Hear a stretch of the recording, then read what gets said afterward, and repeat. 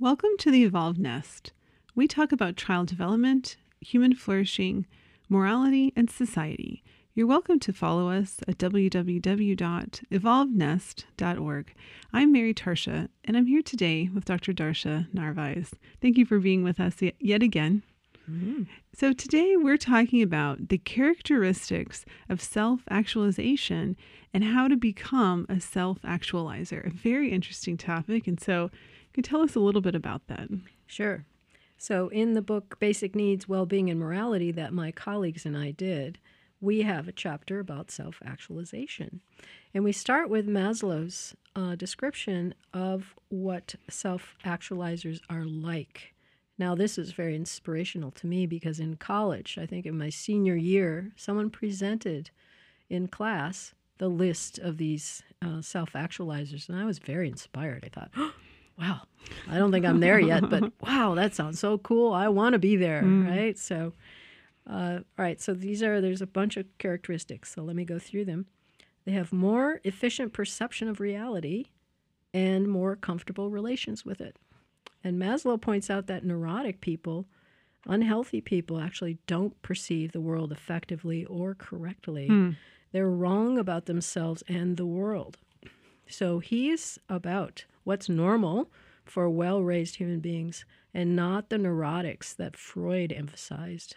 He's writing at that era when Freud was still very popular. And if we look at what our ancestral context is like and what people in that context is like, and that's small band hunter-gatherers, we can see that these people do have better perception of reality, in part now because they receive the evolved nest, which is what we're all about, is how important that is for developing the capacity to be self-actualized. So another one is acceptance of self, others, and nature. So Maslow discusses how a self-actualized parent actually allows their children to blossom without interference or control. Oh, isn't that interesting? Because they feel confident in their own being and confident in the growth of the child's own being or spirit. Another one is... So rather than living kind of through that child, wanting to see the mistakes that you've made in your own life avoided and the things or regrets that you didn't do filled out in that child or the career path already picked out. You just let them develop on their own. So you have confidence in the universe, essentially, in guiding that child's development, that you don't have to manipulate them or control them. This is, again, part of our heritage, is that faith in the universe, confidence in the way the world works, but you have to have had a good experience yourself in childhood to get there, or a lot of healing later. Another characteristic is spontaneity, simplicity, naturalness. They're not conventional. Self-actualizers are not conventional. They are able to be themselves, and they don't conform necessarily to what others expect of them, which makes, of course, people mad at them. So you have to be prepared for that.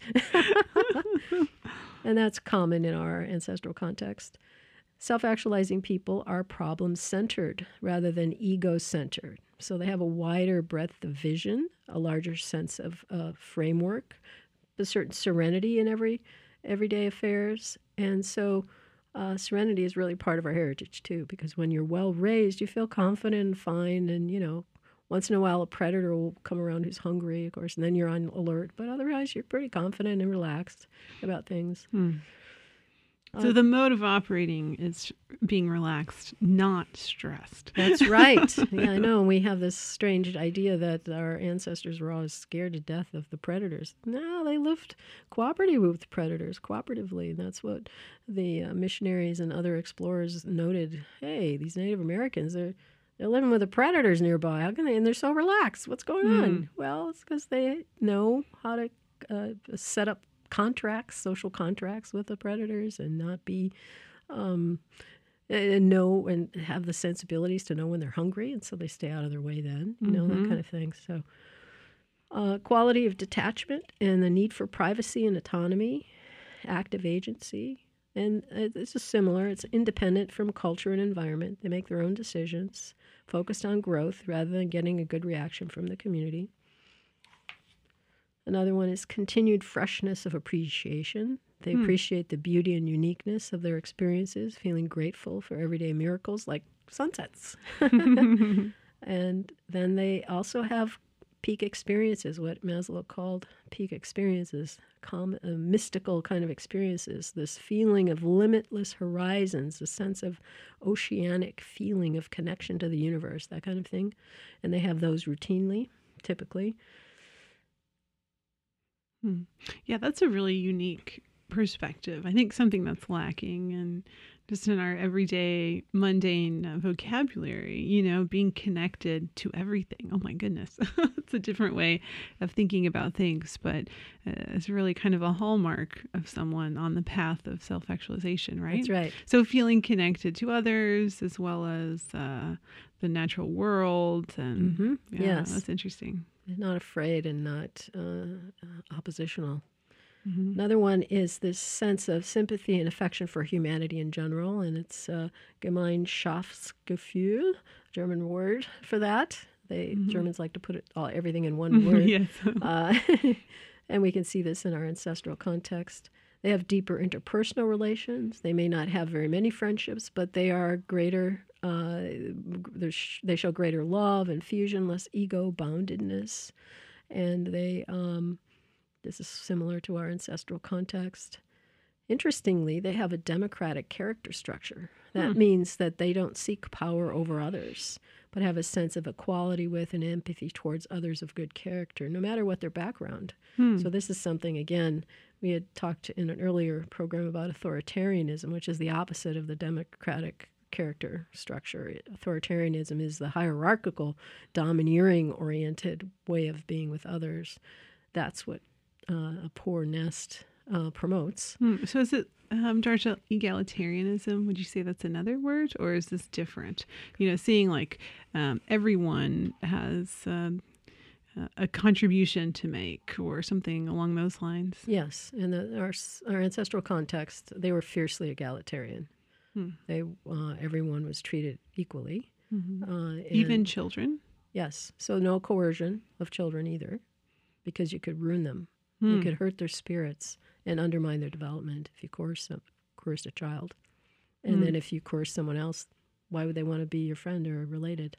Yeah, so that's really different. And I mean, I know we've written about this other places, but that famous quote by the moral exemplar Janusz Korczak talking about the idea between a child as is going to be a human, is going to be a person. They're a person right now.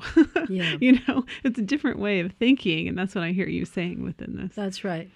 And then the traditional societies understand, though, that a child is still a human in the making. They're human, but they're in the making, so you don't expect them, the 2-year-old, to be acting like an adult, right? So you know that they're still figuring things out, and you have more patience, more of a horticultural time set. You wait for the tomato plant to grow. You don't immediately expect it to give you the tomato.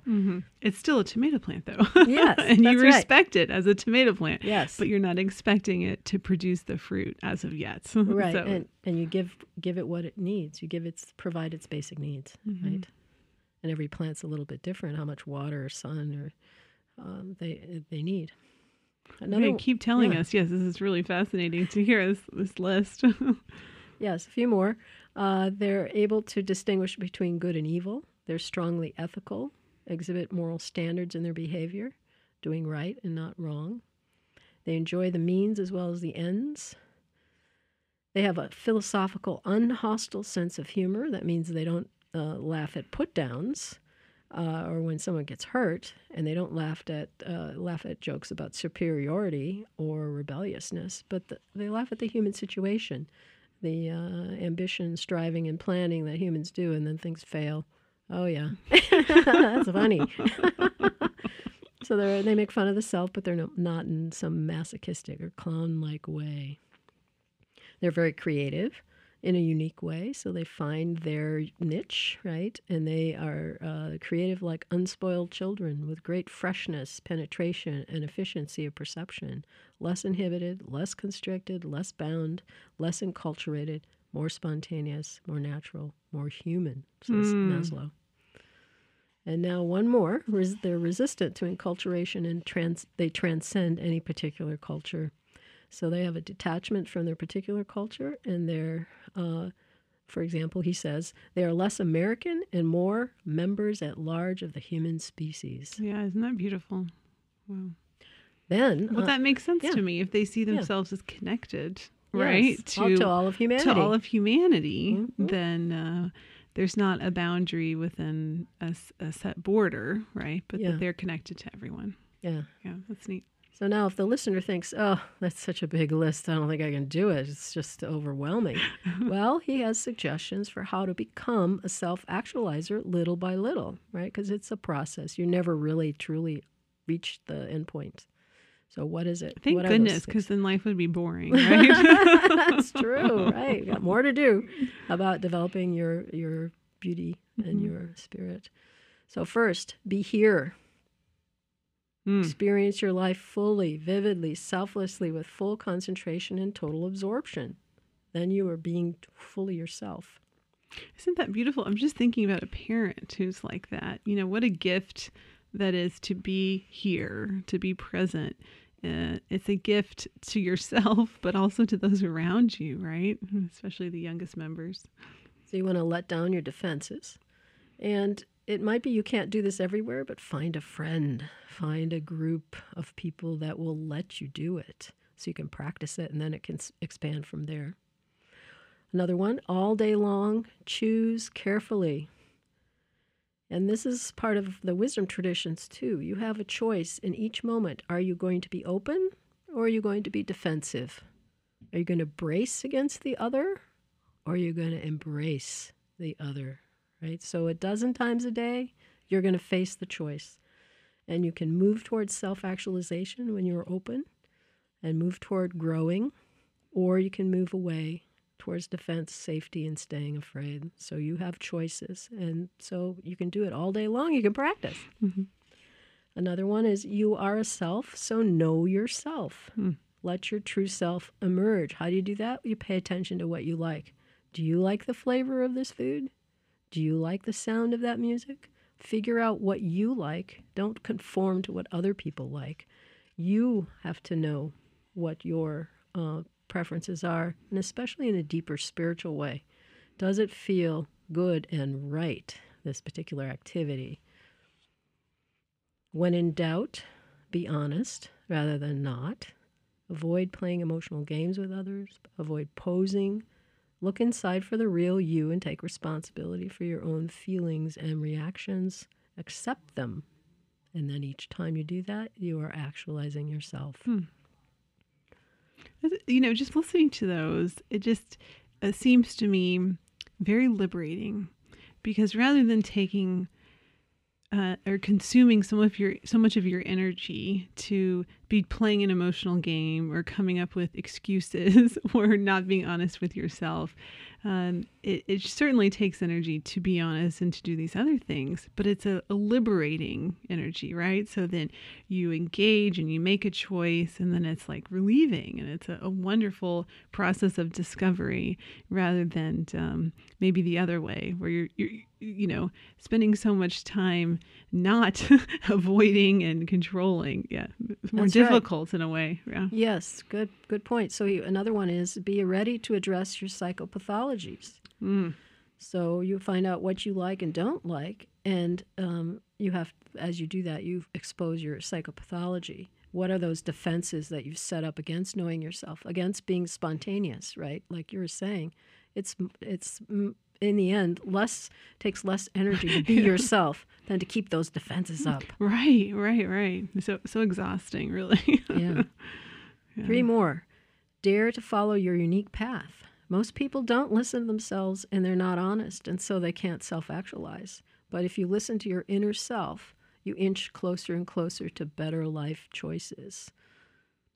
And then set up the conditions for peak experiences. Find the places where you are surprised by joy. Increase your exposure to those situations. And finally, self-actualization is not only an end state, but the process of actualizing one's potential. It takes practice to become good at something. And so to reach your full potential, you're going to have to practice all these things, right? And get better and better at it.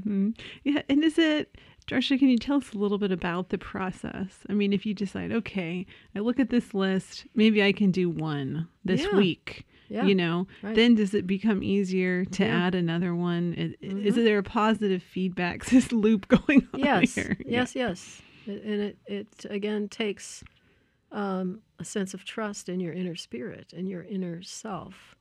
And so there's a certain amount of faith in that rather than external rules and practices someone else tells you to do because they tell you to do it.